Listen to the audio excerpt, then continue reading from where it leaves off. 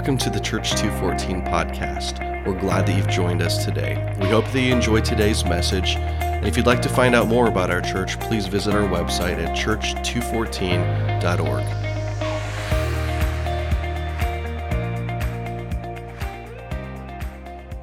I'm just really thankful to be here to start our new series today called Surrounded. Isn't that a cool logo? Can we just shout out Holly right now? Yeah. She didn't. I did not know that there was going to be a mountain in the picture, and we're going to talk about a mountain once or twice today. So just really cool how God lined that up. But we're in a series called Surrounded. It's our first series of 2023, and it was inspired by my impossibly beautiful, amazing mama, amazing wife, Becca. Whoa! I mean, man, yeah, okay. Man, you guys it's a long break, and you don't know how to do church anymore. I don't know what's going on. Wow.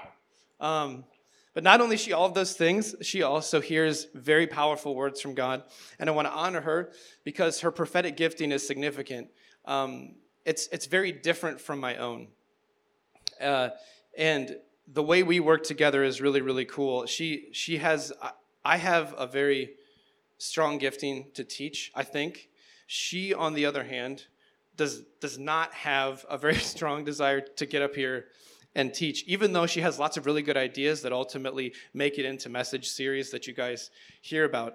And the reason I want to bring this up is because she kind of hears these words from God at kind of a series idea, and she'll share them with me and share them with the rest of the teaching team at like series level, if you will, and then that sort of jump starts.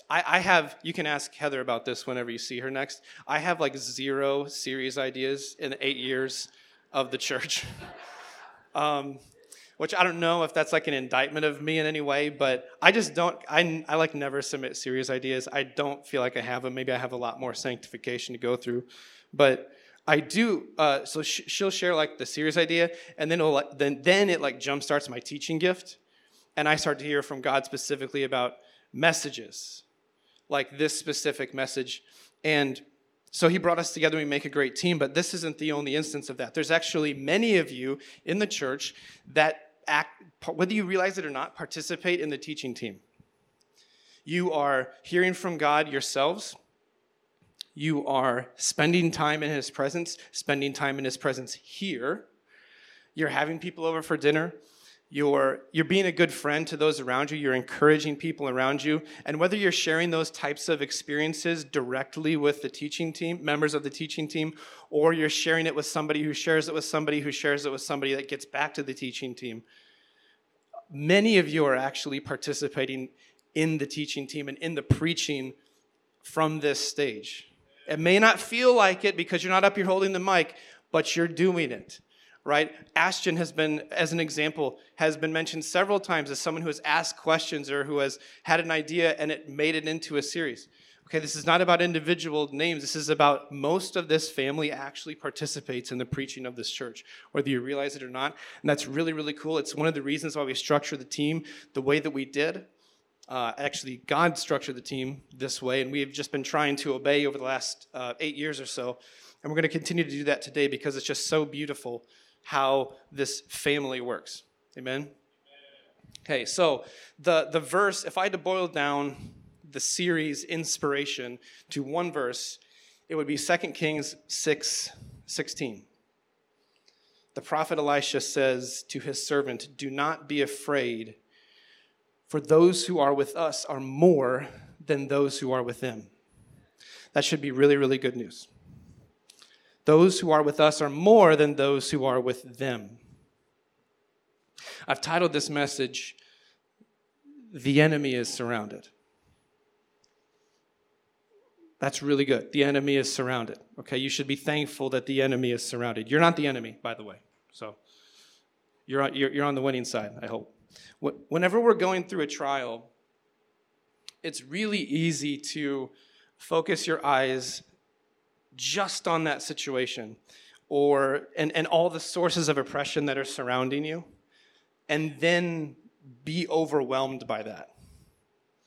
So the antidote is to shift our eyes off of the temporal, off of the physical, and onto the eternal. Even when, and in fact I would say especially when the situation itself is not changing right away. Right? How many have been in a situation that's like, okay, it's only been 5 minutes, but I'm done with this already. It's only been a month, I'm done with this already. Okay? If we want to endure to the end, to draw on strength from the Holy Spirit that only He can provide and participate in our own breakthrough and in the breakthrough for people around us, we must shift our focus on and our eyes onto the one whose army has surrounded the enemy's army. So today I want to study two passages. It was going to be just one passage and then it turned into two, so there might be two messages today that perfectly illustrate this idea. Now, we're going to be in 2 Kings 5 and 6 primarily, so if you want to turn in your Bibles or flip in your apps there, some of it's also going to be on the screen. Now, depending on your translation, you might read about, you'll see terms like Aram or Arameans, or Syria and Syrians. And you need to know that those terms refer to the exact same people group. So I don't want anybody to get confused. I'm going to be using the term Syria. It's the more modern term. So just as we go forward, if you're reading about Aram and Arameans, don't worry. It's the same people. Okay? Now, before we dive into our main text, which I would say is 2 Kings 6, we have to establish the historical context, which means we need to refresh ourselves on what was happening leading up to 2 Kings 6. And the reason why we need to do that is because if we just take this passage in a vacuum by itself, we will learn so much about who God is and what He's doing for us and how we should be responding to Him. However, if we establish the context, especially the historical context, we're going to learn like 10 times more. We're going to go 10 times deeper. Okay, so what you need to know is that leading up to 2 Kings 6, the Syrians, which are just north of Israel even today, they've been warring with Israel for generations, going all the way back to the time of David. David had many wars with the Syrians. There was wars with the Syrians during the ministry of the prophet Elijah, and now we're in the ministry of the prophet Elisha. War with Syria again. However, in 2 Kings 5, right, we see a brief period of peace between the two nations. And this chapter is the story of Elisha healing the commander of the army of Syria, Naaman, from leprosy. I've actually preached about this before, back in 2019 in our Present series, a little bit. If you go back and check out that podcast, you would enjoy it. But we need to cover some additional ground in 2 Kings 5 before we get to 2 Kings 6 today. So 2 Kings 5, starting in verse 1. Here we go. Now Naaman was the commander of the army of the king of Syria. He was a great man before his master and highly regarded, for by him Yahweh had given victory to Syria. Pause. Isn't it interesting that Yahweh chose to bless a pagan man? Very interesting. Thank you, Jared. Very interesting. He seemed to be, he's described as a great man, highly regarded, but Yahweh gave him military victory for Syria. I find that so interesting that God chose to bless a pagan man. Now, the man was a mighty warrior, but he was afflicted with a skin disease. When the Syrians went on a raid, they brought back a young girl from the land of Israel, and she came into the service of the wife of Naaman, and she said to her mistress, "If only my Lord would come before the prophet Elisha, who is in Samaria, then he would cure his skin disease." Now we got to stop here. Don't you love the faith of this child? I wasn't even going to preach about this part. And then like 2 weeks ago, I was studying this, and this jumped out at me. Because in 2 Kings 6, we're going to read about how Elisha was surrounded and how he responded to that. And I thought that was the point, the example for the message. But actually, the first person that gets surrounded is this girl. This girl had been taken from her family in a raid. In fact, it's possible that her family was killed in this raid. And now she was in a foreign country surrounded by her captors. Now, based on what we read from about Naaman, it seems like he was a good man, and he and his wife probably treated this girl well. But still, she didn't want to be there. She was surrounded by her captors. And she's immediately like, hey, you got to go see Elisha. Now, this girl had probably never met Elisha, but she had heard how the Lord had worked through Elisha, and we know that faith comes through hearing, and hearing by the word of God. This girl had heard about Elisha, and she simply believed. I love that. Not only that, she chose not to fix her eyes on her physical surroundings. She chose to fix her eyes on her eternal surroundings, the eternal reality. How hard would it be for you to love somebody that kidnapped you? How hard is it for you to love? The list is already created in your mind. The list of people in your life that is really hard for you to love. Those faces should be in your mind right now. Now, you know you're supposed to love them, but you don't want to love them most of the time. How then do you love them? The only way is if you are loving God. Your eyes are on him. You're spending time in his presence. And whether you directly ask for the ability to love that person well or not, if you are plugged in and aligned with where the Holy Spirit is taking you, and you are pursuing Jesus with everything that you have, he is going to start to transform your heart in some kind of way that gives you the ability, despite your fleshly desires, to love someone that you have a hard time loving, especially an enemy. So, what we see here is that this girl loved the Lord so much. She loved him enough to be able to love her captors enough to share with them the information, the exact information that they needed to unlock physical healing and unbeknownst to everyone in that situation, eternal life as well. Because they didn't know it was going to result in eternal life at the time, but it was going to result in eternal life at the time. And this is the type of thing that happens when you fix your eyes not on the physical, but on the eternal.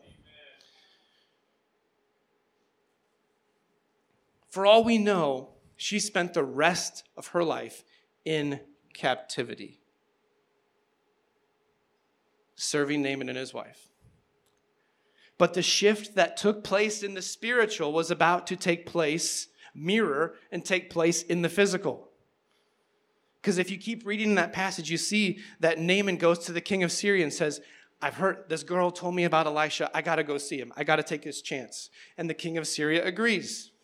He sends a letter to King Jehoram in Israel. And King Jehoram is the son of Ahab and Jezebel, which, okay. If you're new to the Bible, just Google King Ahab and Jezebel, and it's not a good situation. Maybe easily, I would say, the most evil king and queen in the history. So the king of Syria sends a letter to him and says, hey, I'm going to send Naaman, my commander of the army, to you. Just so you know, this is an act of good faith. We're not declaring war. This is not an act of espionage. And just to kind of help prove my good faith, I'm going to send you some gold and silver and 10 changes of clothes. And I have no idea what brand the clothes were, so we're just going to leave that. But I did some math. The amount of gold and silver that he sent would be worth $4.6 million today. Yeah. $4.6 million today. And Jehoram freaks out.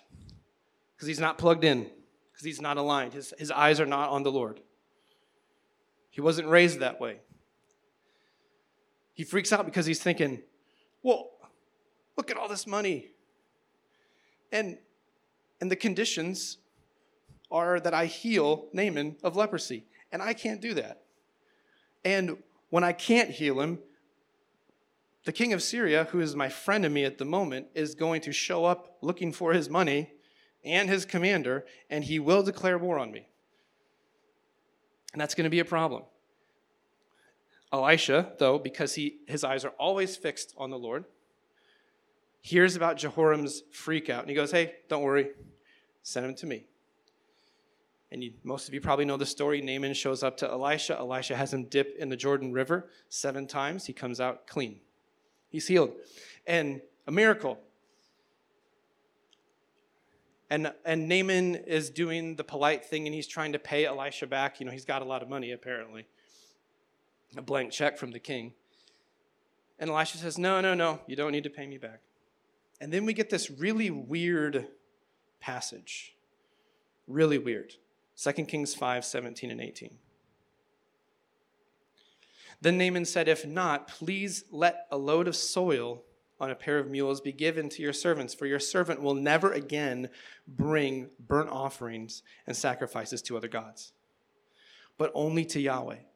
As far as this matter, may Yahweh pardon your servant when my master goes into the house of Rimmon to worship there, and he is leaning himself on my arm, that I also bow in the house of Rimmon. When I bow in the house of Rimmon, may Yahweh please pardon your servant in this matter. This is weird. And if we don't dive into the historical context, it will just be a weird passage that you don't understand.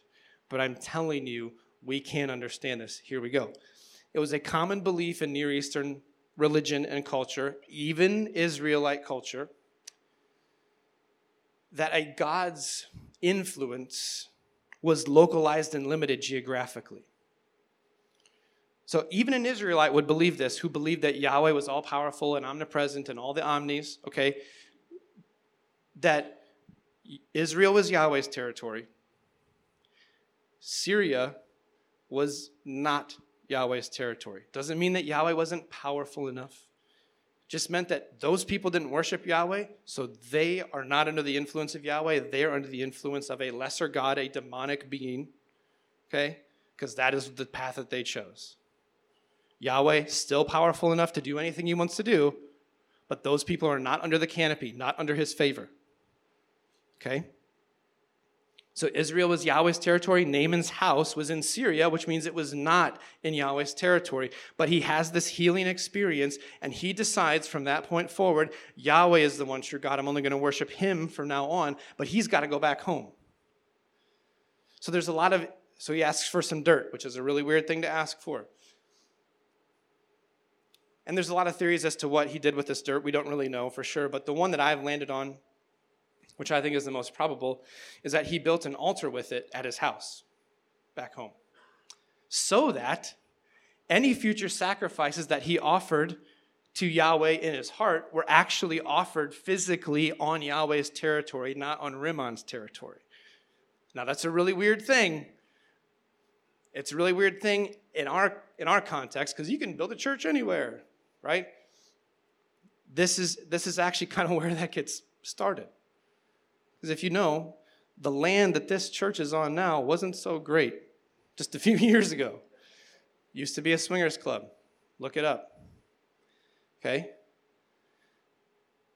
This is so important, you guys. He was going to offer sacrifices to Yahweh on Yahweh's territory, even if it's a square foot. Yahweh's territory, instead of Rimmon's territory. Now, names are really important. So who in the world is Rimmon?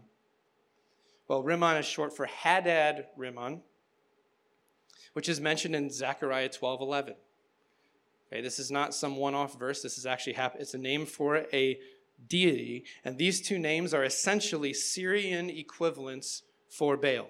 So if you see Hadad or Rimmon or Hadad Rimmon, it's just Baal. It's a Syrian word for Baal.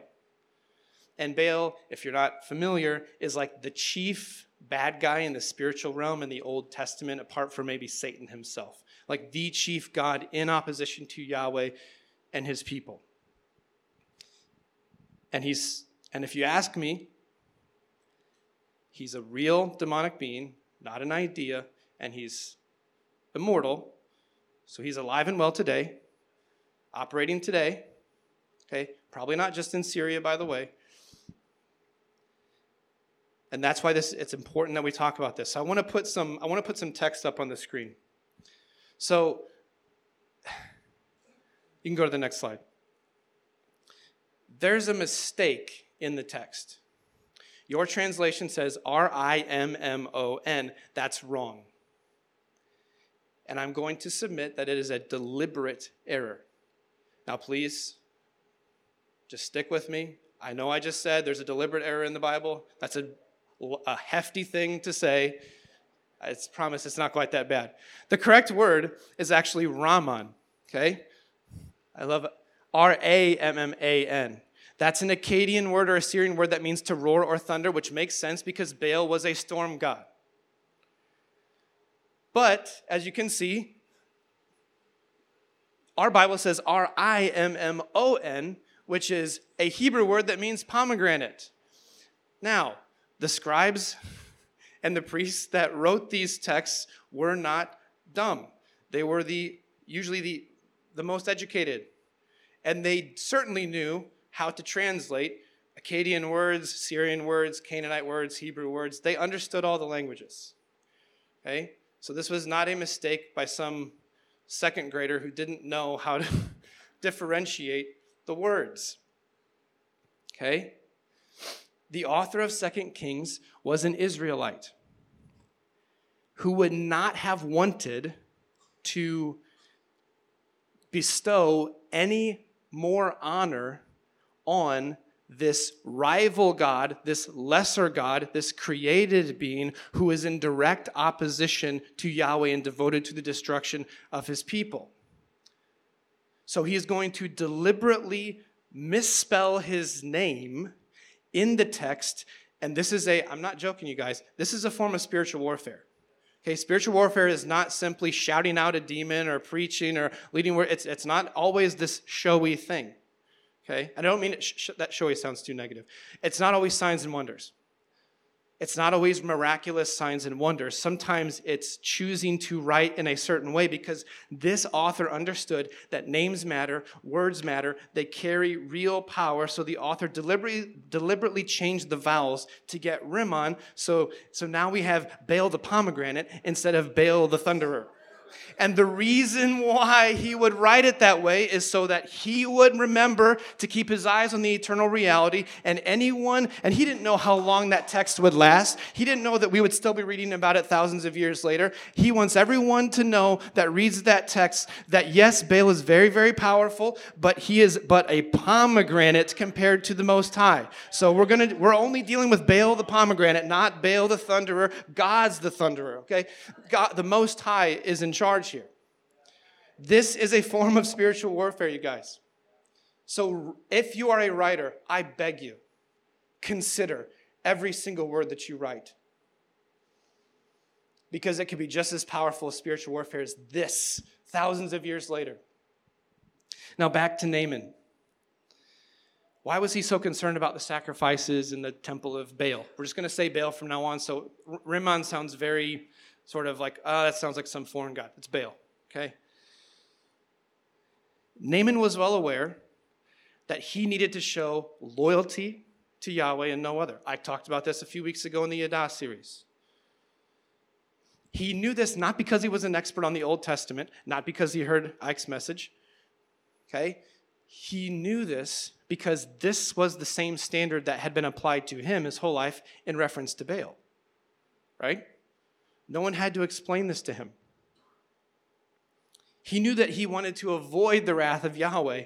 So in order to do that, he needed to show loyalty and faithfulness to Yahweh going forward. And I talked about this. God's wrath is reserved for his enemies. Who are his enemies? Anything that masquerades as a god, that's not him, and anyone who worships them. And this would definitely include Naaman up to that point. And it would definitely include Baal as a lesser god created by the one true God who is in direct opposition to Yahweh and actively devoted to the destruction of his people.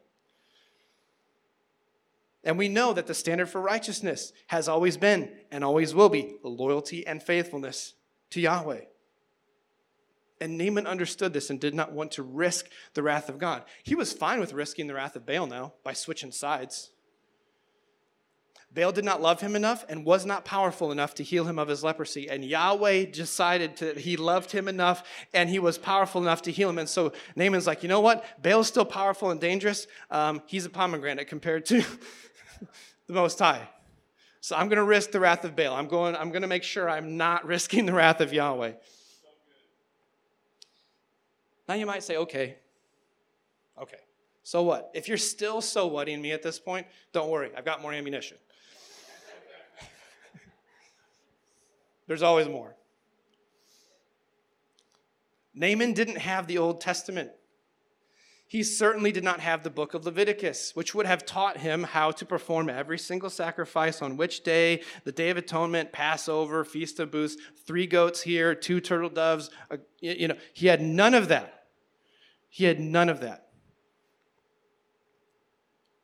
Because Naaman grew up in the Baal's sacrificial system. And there was a lot of similarities. All those Near Eastern cultures around each other, they all sacrificed in similar ways. But they were not identical. They didn't have identical calendars of this festival and then this one. And they do, the non-Israelite ones were definitely much more satanic, right? We know that. So this is an interesting proposition that Naaman is bringing forward to Elisha and really to God. So I'm going to summarize chapter 5, 17 and 18 again, but kind of like in my own words, and I'm going to try to better explain to you. This is from Naaman's perspective, what he's trying to say. So Naaman is saying, hey, in my heart, I'm loyal to Yahweh in the spiritual realm now. He has my heart. But I also want to make sure that my actions in the physical realm are loyal to Yahweh as well. Because I know that the physical and the spiritual are connected. But Elisha, I don't know how to be an Israelite. I'm never going to know how to be a good Israelite. I'm going to leave here today and go back home, and I'm never going to have a chance to learn how to be an Israelite and sacrifice all the right ways and do all the right churchy things. So I need you to pray for me.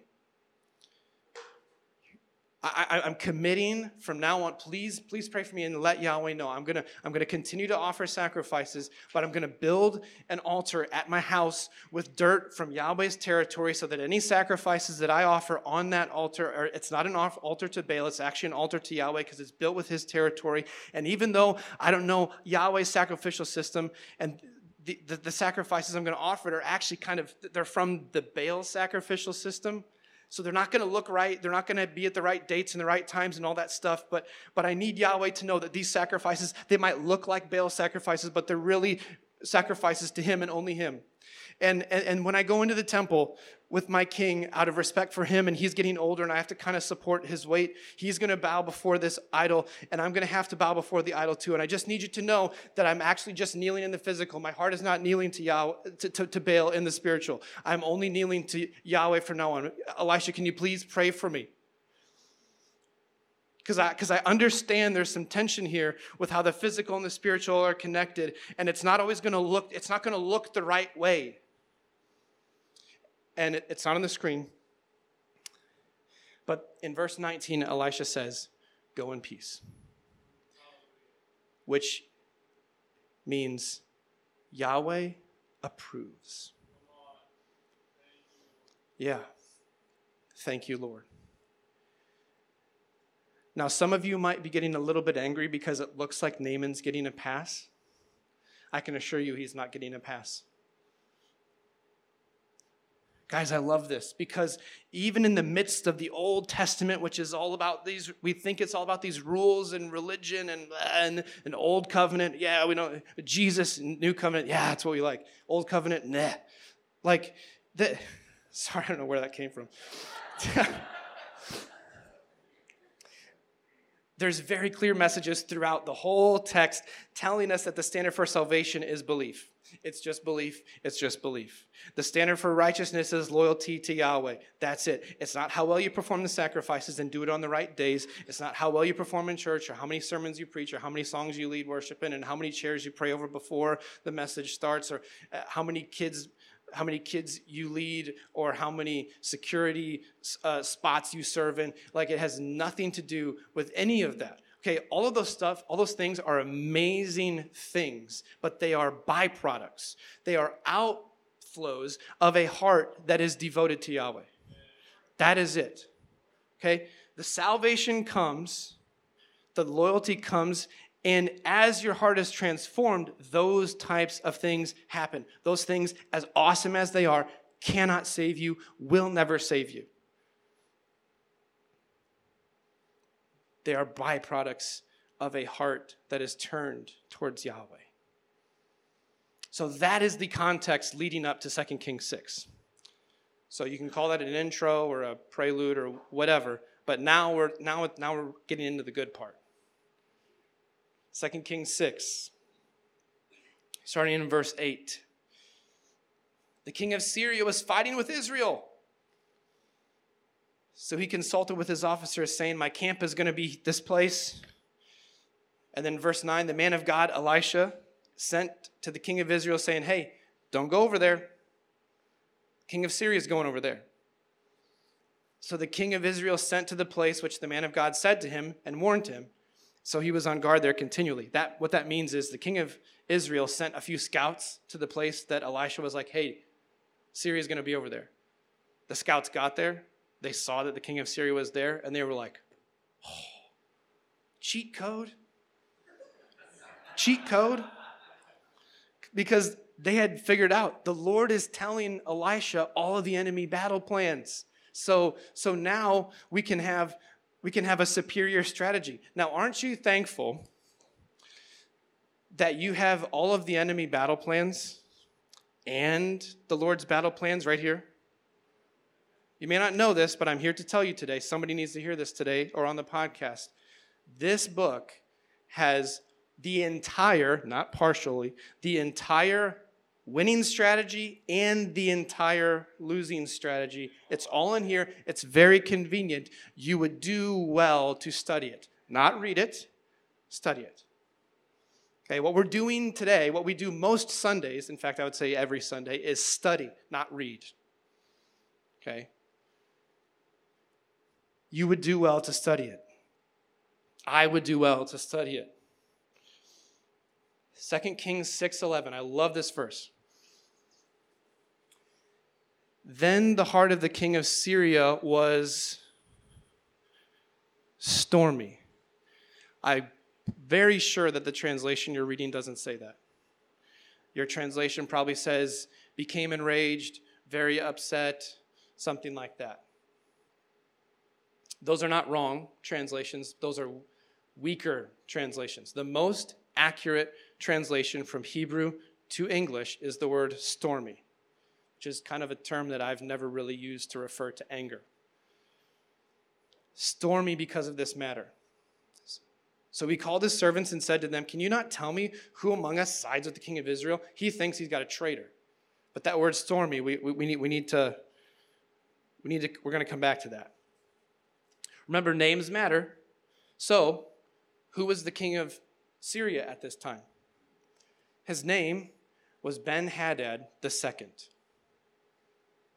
Ben-Hadad simply translates to son of Hadad. But if we remember from earlier in the message, Hadad is just another name for Baal, so his name could translate very simply as son of Baal.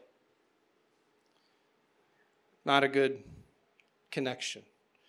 And remember, just one chapter before, Ben-Hadad and Jehoram were on decent terms. In fact, Naaman had been healed, so crisis for war averted, right? Wrong.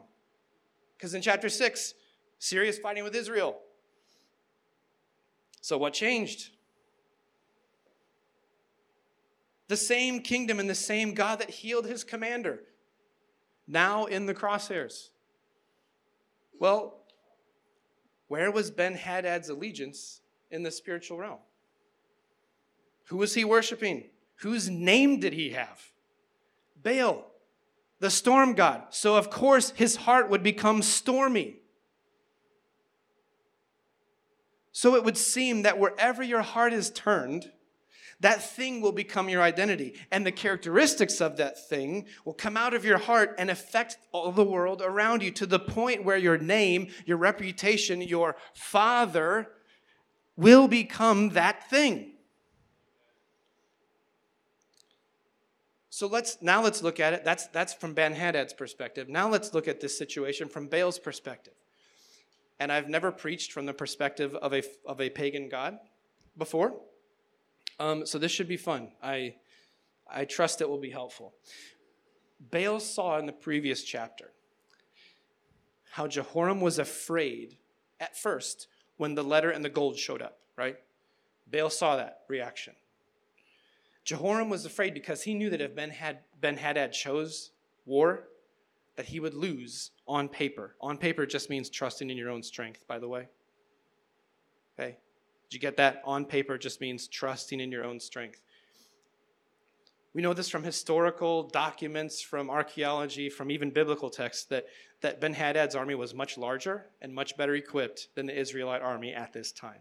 So yeah, on paper, it's going to be total domination. So that's why Jehoram was afraid. Baal saw how the king freaked out. But now, because Naaman had been healed, the king felt safe. Well, that sounds like a great time to start a war with Yahweh's people and try to take some of Yahweh's territory when his people are fearful and weak, but convinced they are safe. Let me tell you, if you're ever fearful and weak, you better never be convinced you're safe. If you're fearful and weak, you are the lowest hanging fruit for the enemy. So you better never feel safe. Now listen to me. With as much love as I can possibly muster, I'm not judging anybody who feels fearful and weak. I feel fearful and weak sometimes. You might have been feeling that every single day for the last 5 years. It's okay to feel fearful and weak. Just don't feel safe while also being fearful and weak. Fear comes from the enemy. Weakness comes from the enemy. Those things should not make you feel safe. God is not a source of fear. God is not a source of weakness. You should feel safe with him.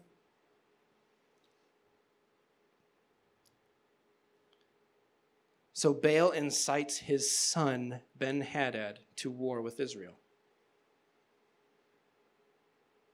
2 Kings 6, chapter 6, verse 12. Then one of his servants said, "No, my lord the king, but Elisha the prophet who is in Israel tells the king of things which you speak in your own bedchamber." Then the king said, "Go and see where he is so that I can send and capture him." Then he was told to him, "Look, he is in Dothan." So he sent horses, chariots, and an oppressing army there. Again, words matter.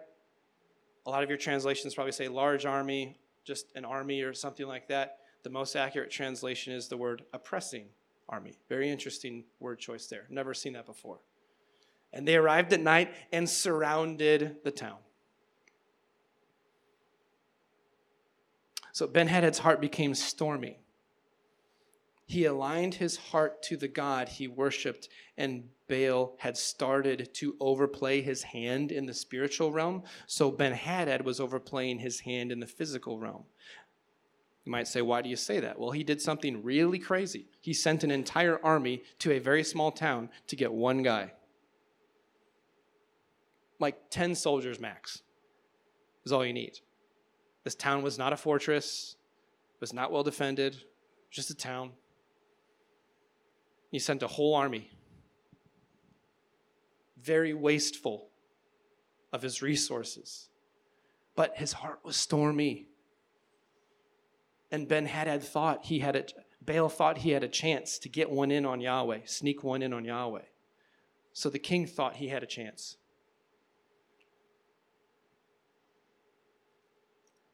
Let's look at some pictures. Because this is not a story. This is an account of something that actually happened. Go to the first one, please. This is a hill in Israel where the city of Dothan was built on top of this hill. Where our perspective is in the valley, right? Remember, the text says that the Syrians surrounded the town, so they would have been here where these people are taking a picture with the city up on the hill. Now, from this perspective, it looks huge. Okay? We'll get to that. Go to the next page, or the next picture, please. This is the side of the hill, and you can see ruins here. Okay? So the city of Dothan was here. Elisha was here. The Syrian army was here. This is real. You can go here. Okay? These are not just stories that someone made up. These are real people in real places that you can go see to this day. This text is real. Okay, that's for free. You can see in the background, though, larger hills. In fact, most people would call those low-lying mountains. Okay, remember the logo? Okay, let's keep going. 2 Kings, actually keep that, go back to that second picture. Let's keep that up. That's really cool. 2 Kings 6, verse 15. Oh, wait, we got to go to the text. Never mind. Sorry. The attendant of the man of God arose early and went out, and look, the army was surrounding the city with horses and chariots. His servant said to him, "Oh, my master, what shall we do?" And he said, "Don't be afraid, for more are with us than are with them." Elisha was supremely confident. Then he prayed and said, "Oh, Yahweh, please open his eyes that he may see." And Yahweh opened the eyes of the servant, and he saw, and look, the mountain was full of horses and chariots of fire all around Elisha. So, in fact, the enemy was surrounded. Let's go to the third picture. This is a drone shot of that hill. It's much smaller when you look at it from this perspective. So right here on top, you can see the ruins. This small hilltop was where the town of Dothan would have been. In the valley, all around it, is the army of Syria. But as far as the eye can see, in the background, mountains.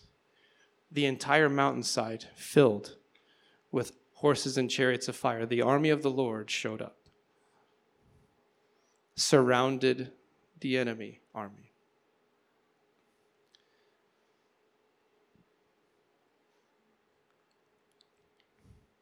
Don't act like you're surrounded when the enemy is surrounded. Which is all the time, by the way. And I know that's hard. It's very hard. Okay? We're moving into a season of, we're going to do a series coming up called Militant Hope. I feel in this moment maybe just to tease that a little bit. This is what I'm talking about. You're not always going to feel good. You're not always going to feel confident. But there needs to be this militant hope that, like, I know that Baal is just a pomegranate and Yahweh, Satan is just a pomegranate and Yahweh is the Most High God. And there is a mountain full of horses and chariots of fire surrounding the enemy. My situation is not changing yet, but the enemy is overplaying his hand right now, which means victory is close at hand.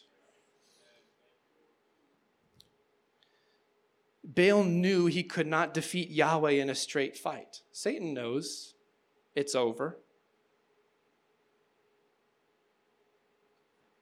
But Baal was pretty sure he might be able to intimidate God's people into giving up. Remember, he sent an oppressing army, not a conquering army. Okay, guys, words matter. He sent an oppressing army, not a conquering army. Ben-Hadad maybe thought he sent an oppressing army, or a conquering army, but the author of 2 Kings knew it wasn't a conquering army, it was just an oppressing army. It wasn't going to conquer anything. It might intimidate, maybe the presence of the army might intimidate someone into giving up, but they weren't going to conquer anything because they knew the eternal reality, the eyes fixed on the eternal reality. The enemy knows that he's defeated, but he also knows that you don't always believe that you're already victorious. Okay? And again, I'm not judging anybody. Man, I don't always feel like I'm victorious. But this is the fight. He and his army are hell-bent on taking as many people, as many of us as he can. They cannot win in a straight fight, but they can intimidate you into doing nothing or even flat out giving up. Don't give up. Now's not the time to give up. 2 Kings 6:18, they came down to him. This is interesting. The army of Syria is going. And Elisha prayed to Yahweh and said, please strike this people with blindness. Struck with blindness, just as Elisha had spoken. And we focus on that. Oh man, that's so cool. I wish I could do that. Here's what jumped out to me. And this should also jump out to you. The army of the Lord just made an appearance. Wasn't used for anything in the physical. The Syrian army didn't even know the army of the Lord was there. Their backs were to it. Had they seen the army of the Lord, you know what they would have done? Panicked and ran. Listen, if I see one chariot of fire, I am out of there. If I see a mountainside of chariots, even if I'm surrounded, I'm going to run somewhere. I'm going to try to find a little hole in the.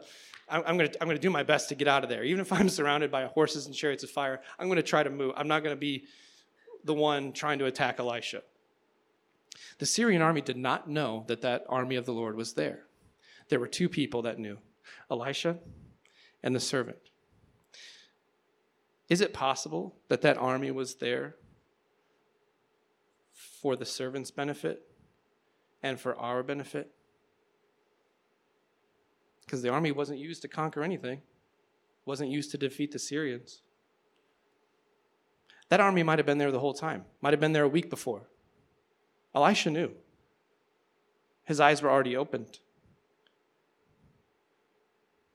It was the servant that had needed his eyes opened. I love that the army of the Lord just made an appearance. I love how Yahweh, I'm going to kind of summarize the rest of the chapter here quickly. I love how Yahweh handled the situation because no blood was spilled. Sometimes blood is going to get spilled. Listen, Yahweh is not a pacifist.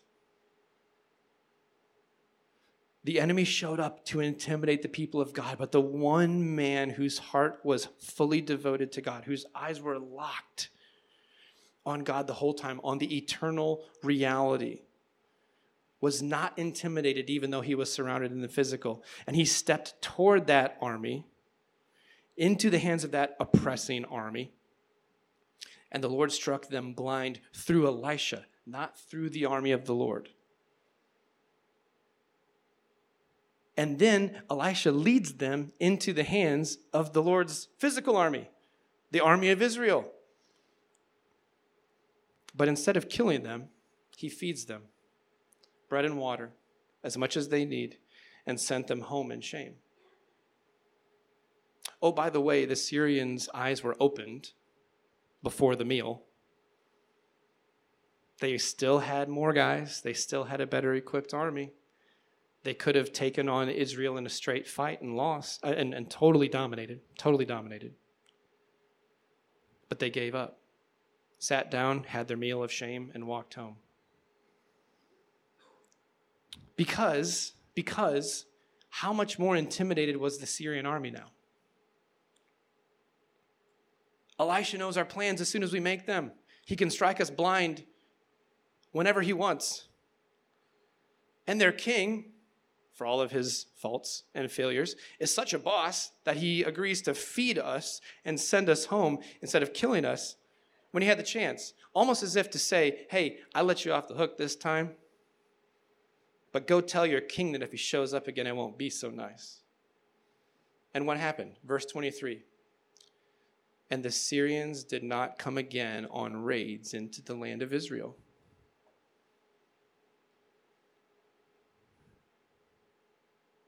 Now, lest you think that there's a point in your life where the battle actually ends, let me just remind you of the reality that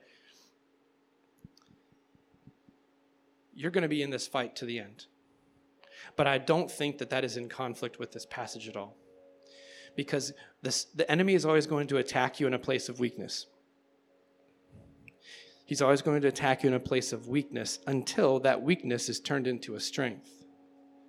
And then the attacks in that area tend to stop. Now, he'll find another weakness, because we have many, and he'll attack there. And then you turn that weakness into a strength, and then he'll find the next one. Okay, so this is why the battle lasts to the end. Okay?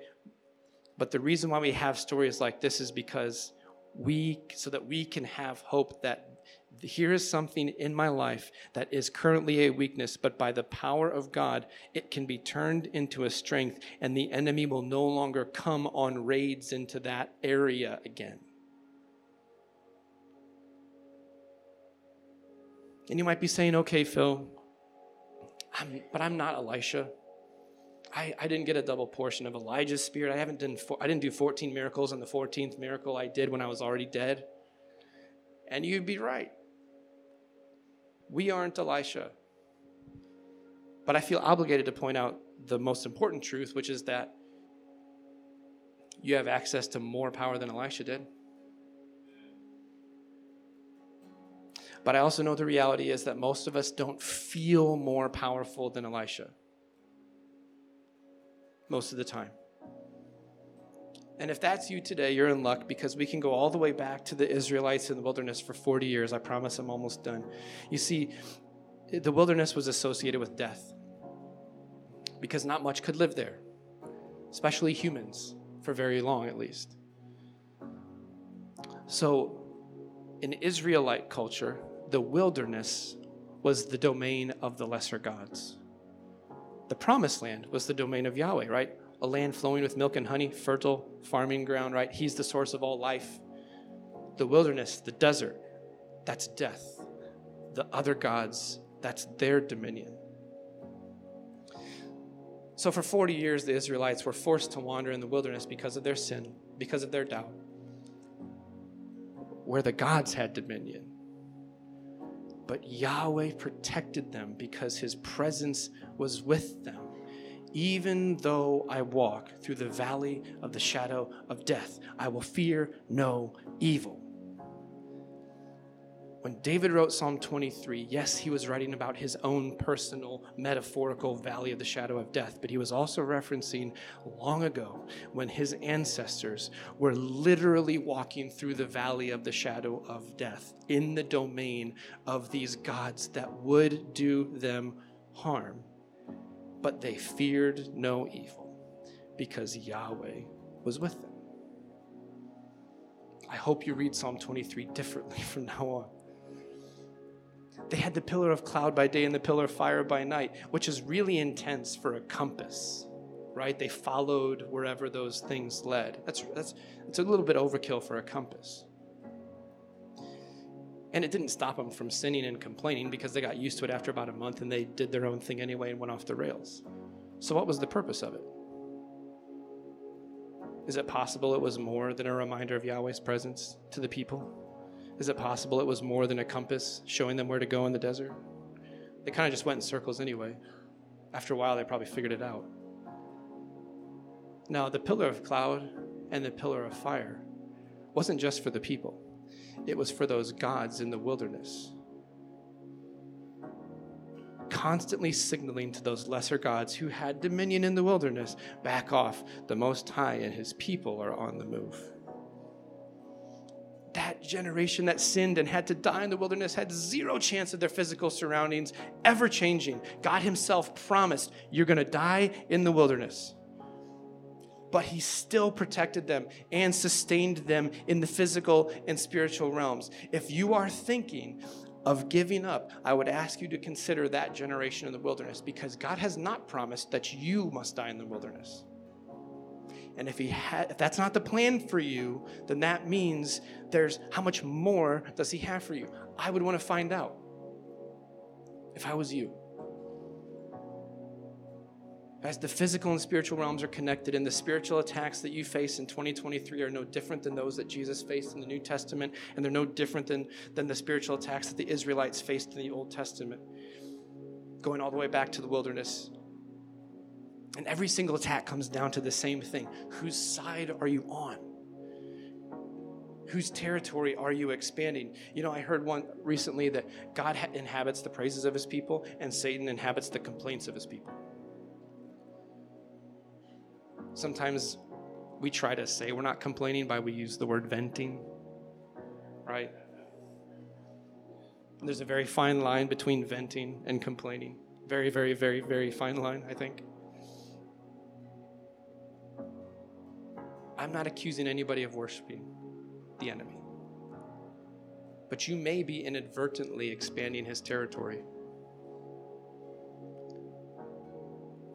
Is your main weapon to combat your feelings of despair in your situation, as dark as it may be? Is your weapon to combat those feelings of despair complaints and venting? Or is it praise, worship, and thankfulness that the Lord is sustaining you even in the valley of the shadow of death? So now is your chance to respond. And so if you need to give your loyalty to Yahweh for the first time, please come forward and receive prayer as the band plays this last song. If that's you, maybe tell somebody that's near you if you're feeling anxious. They would love to come forward with you. They would love to pray for you. They would love the opportunity to participate in the miracle of salvation. And some of you, you're on the verge of giving up. And you need to know that the enemy is overplaying his hand and that victory is close at hand. The army of the Lord is surrounding the enemy army in the spiritual realm, and we're going to surround you in the physical realm. So you can go ahead and come forward if you need to. And as people come forward, if you see a friend, if you see somebody up here, please come forward and surround them in prayer. Let's anoint them with oil. Let's cover them in prayer in this moment. Jesus, we love you. We're so thankful that you are the one true God. You are the most high God, and that you have surrounded the enemy. And that any weapon formed against us will not stand because you have dominion here. And there are people in this room right now whose hearts are longing for a solution, whose hearts are longing for your presence. And God, we know that you will meet them here. And you will provide them with the answer that they need, with the solution that they need. The resolution may not come in this moment. It may not come tomorrow. But you will be close to them, and you will be able to remind them that even though they walk through the valley of the shadow of death, they will fear no evil because you're with them.